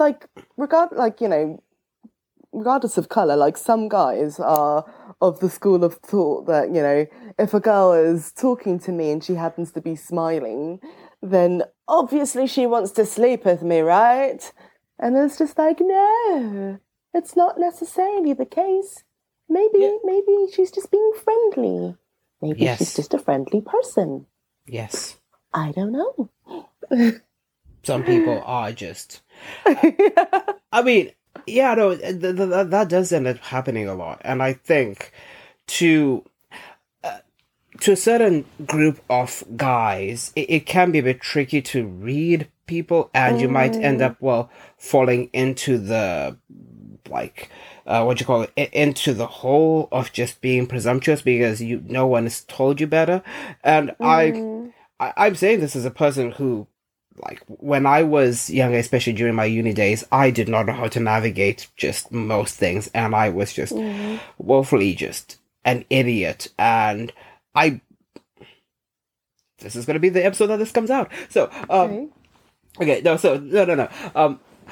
When I was younger, so I was quite insecure about a lot of things, and I wasn't, that weird, but I keep on saying that I was fortunate enough to end up having friends who ended up helping me navigate through things because things got a bit dicey. I always joke that I might have ended up, on the weird, like, manosphere kind of thing and everything else. This is now just diverting and me just opening up about a lot of weird things. That's fine. Yeah, no, because when you were describing that guy, I see, I think, bits of what I used to kind of be like and just not I mean, I didn't end up saying to people that because I'm not a dick even back then. That is just rude. You don't just end up like assuming something and then just saying, oh yeah, sorry, I'm not in. It's like, dude, what the fuck? Yeah. But I think with a lot of those people, because they are quite enclosed and they basically have things that they've been told or not been told appropriately, they end up having these preconceived notions, and that's how we end up with the lovely people called incels. That is sarcasm. Incels are not lovely people. Seriously, incels are not lovely. I need to clarify that. No. And yeah. Yeah. Well, the thing is, that particular guy, he wasn't the incel-y type. He was he was alternative, but he was a regular kind of guy. He talked to people normally. Basically, he spoke to everyone else relatively normally, interacted with, girls generally, fairly normally. But then he was just always a little bit off with me for, like, no apparent reason. And it's just kind of like, okay. Oh, so he was a dick then. Okay. Yeah, probably, yeah. Looking back at it, like, I didn't really think, like, I just kind of brushed it off at the time, but then looking back, it was just kind of like, okay, And again, it's one of those things that you end up saying, it's like, dick or racist? I'm not so sure. Maybe both. Maybe both. Yeah, you can be both. The things are not mutually exclusive. Yeah. Exactly. Yeah, maybe both. It is possible to be both. There are a lot of people who are both. Oh dear God, there are so many people who are both. Oh, it's just the worst. But yeah. I also had another question to ask you while we're on the topic of race. How many people randomly touch your hair without asking?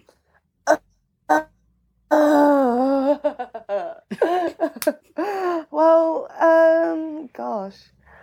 I remember, again, one time I was at uni and, just doing my shopping, just at, Sainsbury's, just doing my thing. I was just kind of like, facing the shelf, reaching something from the top shelf. Suddenly I just felt like at that time, like I had kind of like almost waist to butt length kind of length hair. So it's just felt this hand reach behind me and just starts touching my hair. And then I just turned around. I was like, oh my God, what's going on?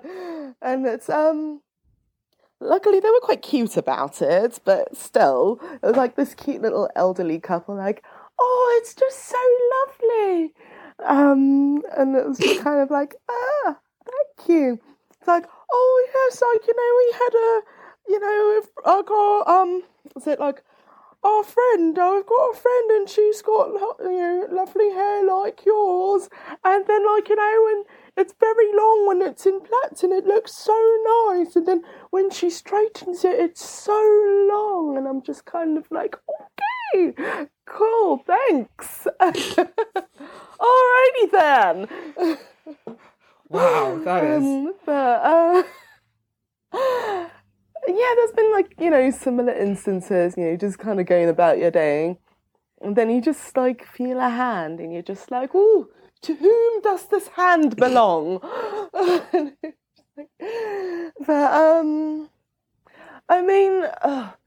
If it's my friends or something like that, because I'm very touchy-feely with my friends, when we're very touchy-feely with each other and that's all fine. I touch their hair, they touch my hair. It's all just a big hair-touching frenzy, and it's wonderful. But just as a rando, what? What? Would you do if you saw a blonde woman, in the shop just doing that, like a white blonde woman with long waistline hair, would you just randomly go up to her and start touching her hair? I don't think you would, but I don't know, for some reason when it comes to black people and hair especially, I don't know, it's almost, it becomes this big thing, whatever you choose to do with your hair or whatever you've got going on. Say if, Amy from accounting, decides to dye her hair pink one day and then, the next day she'll, shave it off or whatever. People be like, okay, cool, whatever. But then if I was to do the same, it would get talked about for so long. So I don't know. Yeah, it's a funky one, that one. Yeah, no, it's. I'm just still getting over the whole fact that just an elderly couple just ended up just thinking, yep, nope, let's just check it out. Let's just see what's happening here because wow. But no, I used to have those experiences, especially when I had dreadlocks. I feel so happy to be bald now because I don't have to worry about such things. But you would get, people just randomly coming and just touching my hair. Or even worse, people assuming things due to the dreadlocks. Like this one time... I'm Rastafarian. Do you smoke weed? Oh, I wish that was the assumptions. It's just random people asking me for drug paraphernalia. I'm like... I'm just walking in What? town. What is wrong with you? Oh my God. Yeah, Wow.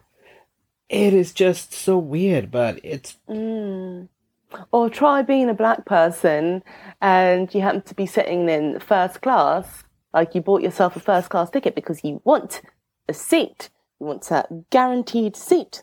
And then you go and you sit in first class and then you get this person just randomly come up to you. Sorry, excuse me, you do realise this is first class, right? Yes. Oh, just wanted to check if you are aware, because it is first class. Okay. What makes you think that I shouldn't be here? and then they Huh? start to backpedal. They're like, oh, well, I mean, oh no, but it's just like, yeah, okay, please, just leave me alone.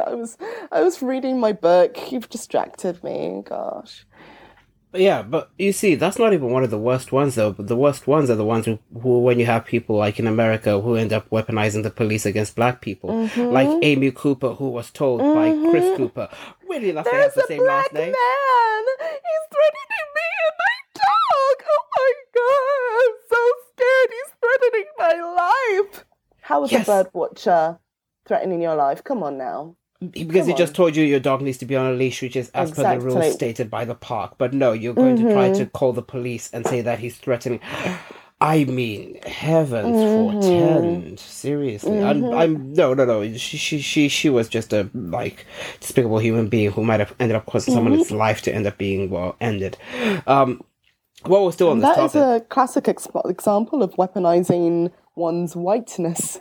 Because indeed, under normal circumstances, I mean, like, he just happened, like, James Cooper just so happened to be quite, lucky at that time that, he didn't face the same fate as many others. yeah, But, luck, yeah. But under so many circumstances, stuff like that has happened, and she was well aware. She knew exactly what she was doing. oh She yeah, knew what the consequences like. Okay, you're a black man. I'm a white woman. If you don't listen to me and do exactly what I tell you to do and do what I want you to do, well, you're going to face the consequences. Don't you? Who do you think you are? That's basically the subtext. Like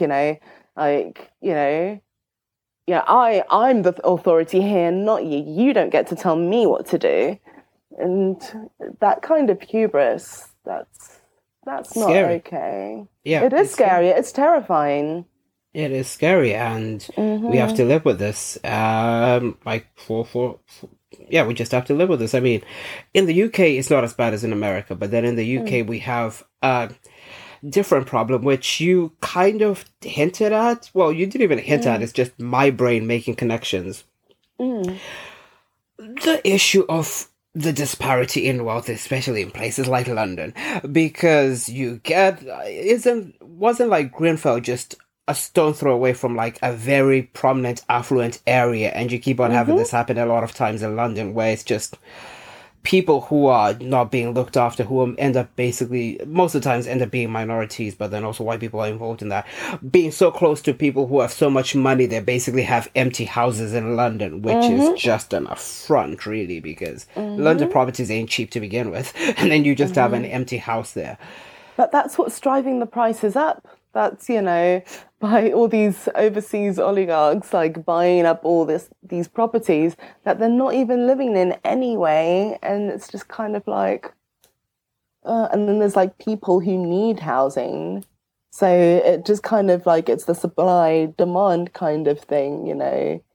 They've been, taking up all the supply, so they're causing more of a demand, and that's kind of partly why we're in this hot mess. Yep, and it sucks, but Hmm. hopefully things get better with time. I can say hopefully, but we will have to wait and see, really. Yeah, I mean, it's all a big work in progress, really. I mean, we've come quite far as a society, but there is still a whole lot that needs to be done. And back to what you were saying about, like, properties in London and, like, a lot of the poor and slum areas, they kind of tend to be more populated, like, by black people. Well, not black people, but, quote unquote minority races. And yeah, it's well again that all comes down to like a lot of the laws that were in place like way back when, or not even that way back when. I think it was like as recent as the 70s or something. And you know, minority races, especially Black people, weren't allowed to move into certain areas, and that's how, like, they'll, do very deliberate things, like, not show, like, when they're, the, not developers, but like, the people who show you around the properties or whatever, estate agents. Estate agents, yeah. Yeah, when they're, showing you around all the various properties, they'll deliberately take Black people to certain areas and, white to other areas, and they'll just make sure that they give the, people of darker complexions something that is, kind of not right. It's kind of squalid. Like, I remember one time I was talking to someone in school, and I think, because I knew what my folks are paying for rent in our area, and then she told me what she was paying, like her folks were paying for their rent, and it was cheaper, and it was in a much nicer area. It was a much nicer house, whereas I don't know, like where I was, it wasn't the best part of the area, and it was, the prices have been hiked up, and you were basically paying more for something that we should have been paying way less for. And that kind of thing is common. That kind of thing did start riots again, like, back in, again, I think roughly about the 70s as well. There's a book that covers it very, very, very, very well. It's called Why I Stopped Talking to White People About Race. So good. If any of you get a chance to read it, please read it. But yeah, it covers that topic as well. And, she references it, and there's data backed up to prove it all as well. But yeah. I mean, it's interesting that you mentioned, with housing and everything else, because I just recalled this documentary that I watched by Adam Curtis called Can't Get You Out of My Head. My brother suggested it. It's a 6-part docuseries on BBC iPlayer, which every part is like an hour long. But they end up basically having a look at the Windrush generation and when they ended up getting here. And I learned a lot of things that I didn't know about the Windrush generation. But one of the things he ends up looking at is how... so there was this guy, and I've forgotten his name, but he was, in essence, a slumlord who was, basically extorting Black people. The people would come from the Caribbeans, and he would give them rent, but then he would give them housing, but then he would end up extorting them if they were not paying on time, and he was just basically running questionable housing standards, which had, people from minority groups, as well as prostitution happening and everything else. And this guy who ended up being called Michael X, who... I sigh because I say at the moment he was trying to become much more like a British version of Malcolm X, and he did have was working towards pushing the fight for equality for Black people, but then he lost his way and got into drugs and started doing some criminality in Jamaica, if I'm not mistaken. But I'm getting sidetracked. So at the point in time when he was working for this guy as his enforcer, he ended up realizing the weird dualistic nature of things, that the British press would demonize the slumlord and saying that he's doing all of these things, he's doing all of those things. But then the guy, Michael X, was saying, yeah, but at least he's giving Black people housing. You guys won't do that. Yeah. Because that was a huge thing. Like, they got all these people from the Caribbean and from the Commonwealth nations to come over and to rebuild the country after the war. But then you don't want to house or feed or give the same kind of opportunities to these people who have basically saved your asses. And yeah, that's not cool. No, it's It's not. yeah. Actually, another book that talks about the whole Windrush thing as well. It's called Small Island. It's by Andrea Levy, and that covers it. That goes in depth with how things were for Caribbean citizens who had come over to the UK. And you've got to remember, at that time, Caribbean was a Commonwealth nation, and Jamaica and like a lot of the other Caribbean islands that I can't name right now. It was basically Britain but overseas. Yep. So in Jamaica, my parents and grandparents, they grew up singing the British national anthem. They had basically British rights. They were taught, about the Queen. They were taught about the royal family. They were taught Britishness and British ways of life, and that kind of thing. So, and they were taught that England is the motherland, is the mother nation, and your fealty is with England, and all of that kind of thing. So you grew up very Britishized or whatever. And then when you come over to England expecting one thing, but it turns out to be something quite different, unfortunately, of how it would have been back then, especially. Oh yeah, no, definitely.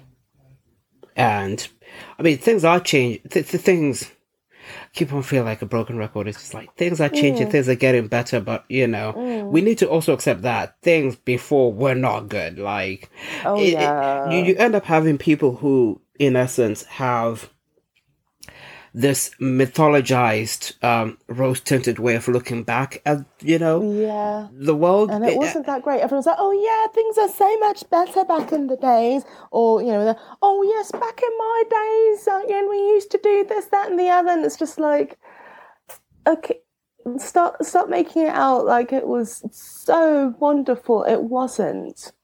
Maybe it would have been, for people who looked like you, but it definitely wouldn't have been for people who looked like me. Yeah. And you just reminded me of, and I'm going to use this to segue into me asking about the nerdy aspects of things, because we will spend probably like 4 hours just speaking about this topic, but I need to condense the podcast for people otherwise. Yeah. So, talking about, as you're saying, people and their view of the past, there's this quote from Captain America Winter Soldier, which I like, which is the funniest way of expressing this. So I've forgotten who was speaking. I think it's Nick Fury who's speaking to Cap, and he says, things must have been better back in your day. And then Cap is like, well, food's nice nowadays. We used to have to boil everything back then. Polio is gone, so that's good. Oh, yes. Oh, but then you got those stupid anti-vaxxers who are basically bringing it back, so... Yay! We're bringing polio back. We're bringing polio back. Oh, God. No, we don't want polio. Vaccinate your children, damn it. Yes, please. The problem with me is as soon as people sing, I start singing along, and then we make a song, and now we're bringing polio back as a song.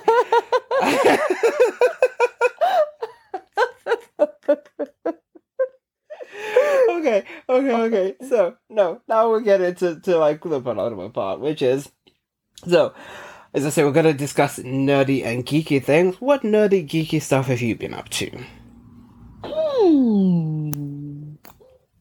What have I been doing? I love getting into kind of YouTube rabbit holes, random science and historical things. Simon and I have not Simon Garrett. Anyway, edit that bit out. Woo! Anyway, so yeah, people might be confused. Yes. So we've. I'm just gonna say, right. So we've recently been getting into documentaries about Komodo dragons. I don't know why. They're really interesting. Really, really scary. those things can kill you. But I don't know. I just find them beautiful. But yeah, like how these divers, these deep sea divers off the coast of Bali, they kind of got lost while I think it was a storm or something. I can't remember how they got off track, but they got off track, and then they ended up, spotting land at last after being stranded in the ocean for ages, and swam to that thinking, okay, this is great, we're going to be safe.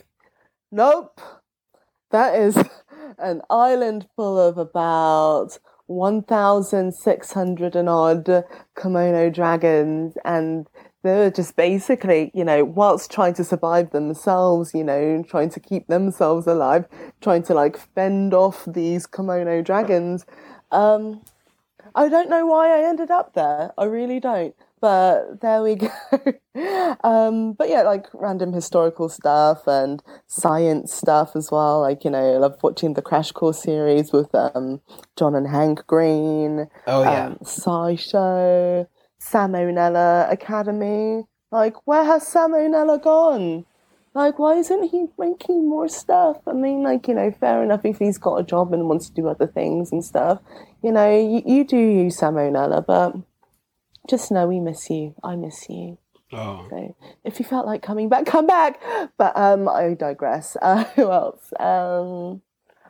Yeah, lots of like random history shows, like Name Explain, where it like tells you the meanings behind a lot of the names that we see, or like the names that we have. Like, how did hello come into existence, for example, or stuff like that.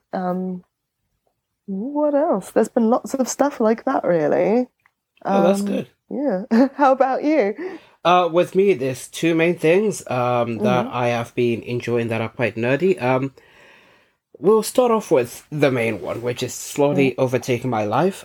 Coding. I've started recently now tweaking with GitHub, which I'm considering magic, because I understand how it works. I just think it's just an amazing tool, especially when you link to the terminal and you're able to, fork repos and then basically clone repos, and then you're just basically doing the work there, and then you put it back in the branch and everything else like that, either the main branch or your own branch. It's just kind of like magic. I get it, but it's still just like, this is amazing. This is amazing.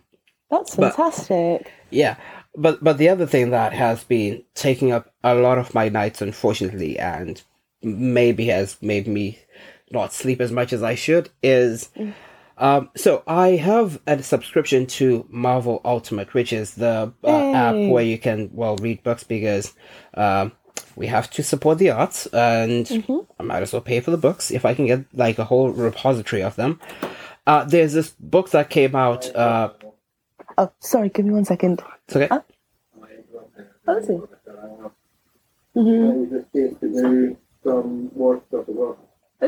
I'm just. Sorry.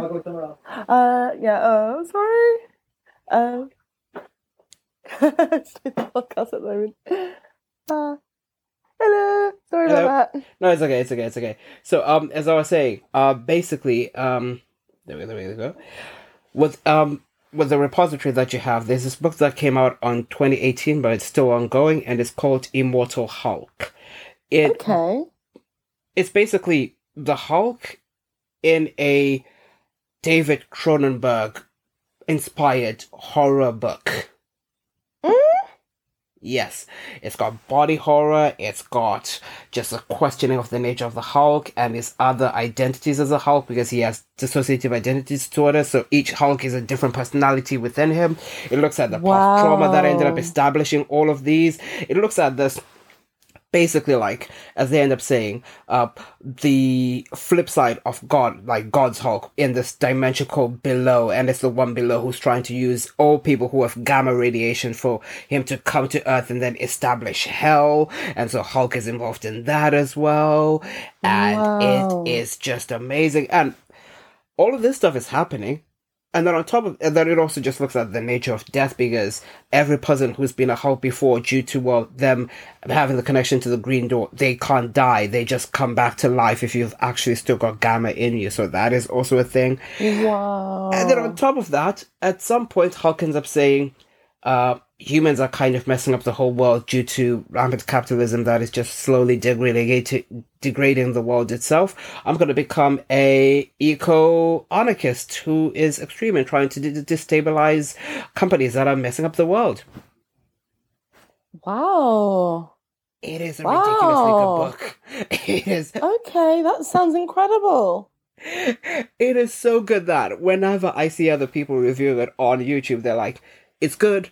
How did they get away with making this a Marvel and somebody let them do this? Because it is ridiculously good. It's like part horror, part like the sci-fi, but also Hulk is trans rights. Because they also put that in there. That's great. Because this book is just that amazing. Gotta support.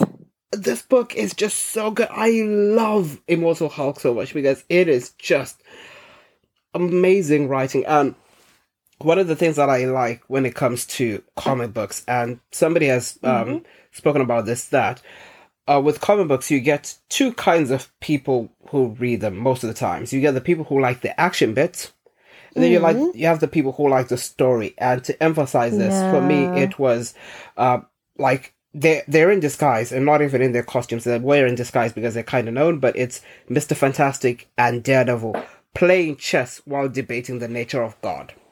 Wow. Because Matt Murdock is a devout Catholic, and, well, Reed Richards is a scientist who has traveled to other dimensions. The actual conversation itself is brilliant. It is... That sounds insane. Yeah. With comic books, when you get somebody who knows how to write good characters, you can get some of the best mind-blowing stuff that you can find, and you're like, what? That is amazing. Oh, wow. Yeah. It is just talking about, like, good writing and so on, I fairly recently got into Attack on Titan. Finally. And then binged the whole lot in about 2 or 3 days, and I was just like, damn. And then when the new series came out, I was just kind of like, right, okay, so what we're going to do is we're not going to watch it each week because that's torture, waiting like an entire week to find out what happens next. No, thank you very much. No, we're going to wait. It's going to be an end of the month treat. So at the end of each month, on the weekend, we're going to chill and we're going to smash through like the month's worth of episodes of Attack on Titan because, my God. It is such a good show. Oh, wow. I mean, I heard good things about it, but I just thought, okay, whatever. And then I actually watched it. I was just kind of like, what? Oh my God, this is great. It is such a good show. And please don't spoil anything. I'm not on the latest season yet because I'm waiting till it's all out and then I'm just going to binge everything. But okay, fair enough. It is good stuff. Ooh, it is muy bien. Yes. And so, with this, we now approach the end of our podcast episode. Yes, so before we go, do you have anything to plug?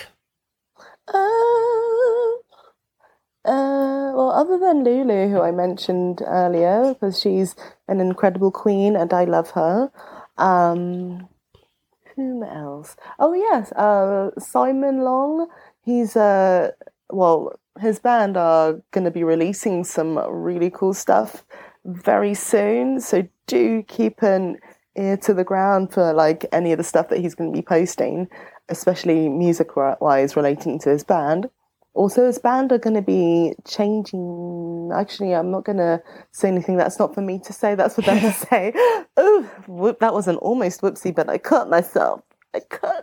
Back. Oh, yes. But yeah. Keep an ear to the ground for him and for his stuff because I've been listening to it and it sounds so good. Also, I'm on it, so. So that's a self plug there as well. Maybe I'm just doing a little bit, but still, maybe a little bit more than a little bit. But yeah. Your girl Rania, your favorite panda, is doing a little bit of a thing on some metal. Just gonna give it a spin as you would do. Yeah, but other than that, I can't really think of any more things to plug. other than your lovely selves and this wonderful podcast here. Thank you very much. And with that, I will now ask you if you have any kind words for the listeners before we head off. Yeah, just like, during this lockdown, it has been tough. So, just keep being kind to yourselves, do things that make you happy and that keep you sane and all of this, if it's video chatting a friend or, binge watching your favorite TV shows or, eating your favorite cake, do what you need to do to keep yourself as, centered and as sane as possible. And, we've all been experiencing this in very different ways. So, try not to beat yourself up. And also, everyday people, this might not have affected you quite as badly as others. Like, say, the lockdown, like I say, if you're a particularly introverted person and then the lockdowns happened and then you no longer feel that pressure or stress to kind of go out every minute. And if you feel like it's helped you, taking that step back, that's great too. Or, if, you're a small company and you find for example, a friend of mine works for a very small bike company. And when the first lockdown was announced, they thought they were going to go bust and they thought, okay, well, this is it. But then they ended up making more than they ever did because everyone wanted to buy bikes to go to various, to keep fit. And, you don't necessarily have to be in a big company or any kind of company or whatever. But, if you feel like this whole stepping back of stuff has helped you and you feel like it's actually done you good, don't feel guilty about it. Don't beat yourself up about it or anything like that. Enjoy the fact that, it's helped you step back and heal and do better than you previously have been. But saying that, big companies who have been raking it in and profiting from people's misfortune, that does not apply to you. So, Mr. Bezos, this does not apply to you, okay? Good old Jeff. I say that with my Audible subscription. But still, I stand by what I said. Indeed. And I will echo what Rania is saying, and I'll also say that please look after yourselves. Don't be too hard on yourselves. It's been a very weird year, and so the fact that we've made it and the fact that we're still here is something that we should all be applauding and be happy about, and check up on each other, look after each other. Exactly. Yes, and ask for help when you need it. Yes, that. As the Blackstone Cherry song goes, if you're going through hell and high water, please don't do it alone. Indeed, yeah. Ask for help, reach out, because there are people out there who will be willing to help. So yeah. Yeah, exactly. Yes. And so on that note, we thank you all for being with us at this slightly delayed podcast episode that's been recorded on so many takes, and I will edit it so that's the thing. Now I'm saying this, people will start wondering, it's like, so he's saying he had to edit this a lot. Which were the edits? It's like, now you have to find out, because I've basically been recording for 3 different days now, so find it out. Yes. And on that, I say thank you very much for listening to us. I hope that you have an amazing rest of the week, because these are now dropping on Mondays, and we will see you guys later. Bye. Bye.